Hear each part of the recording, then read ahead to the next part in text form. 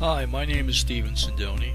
Thank you for tuning into the broadcast of Lunar camera creator murdered. In today's program, I will put the spotlight on Stan LeBar. Stanley LeBar, who headed the Westinghouse Electric Project to deliver live video from the moon in 1969, died of cardiac arrest on December 23rd at the age of 84. For several years prior to the 40th anniversary of the Apollo 11 event, LeBar was heavily involved in an attempt to locate NASA tapes containing the special, unconverted 320 line 10 frame per second video that was produced by the Westinghouse camera. LeBar appeared at a July 16, 2009 Washington, D.C. press conference with NASA personnel who announced that the search was being abandoned as the tapes had probably been degaussed and reused. And here is where the plot thickens. Shortly before LeBar's death, he converted the old moon landing tape to DVD to get a higher, clear resolution, and then mysteriously 2 days later, he dies. In the final words spoken by Stanley LeBar, his son Scott recounted his father's words for the Sacramento Bee, explaining that the restored footage would complete his legacy.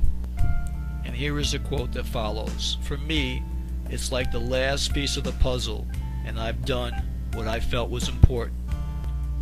To pass on the best version of the telecast for posterity that will be shown and viewed for hundreds of years into the future. It is my opinion that Stanley LeBar learned through the DVD that the moon landing was a hoax, and not long after, he was murdered. And though it has been reported that Stanley LeBar has died of cardiac arrest, I think otherwise.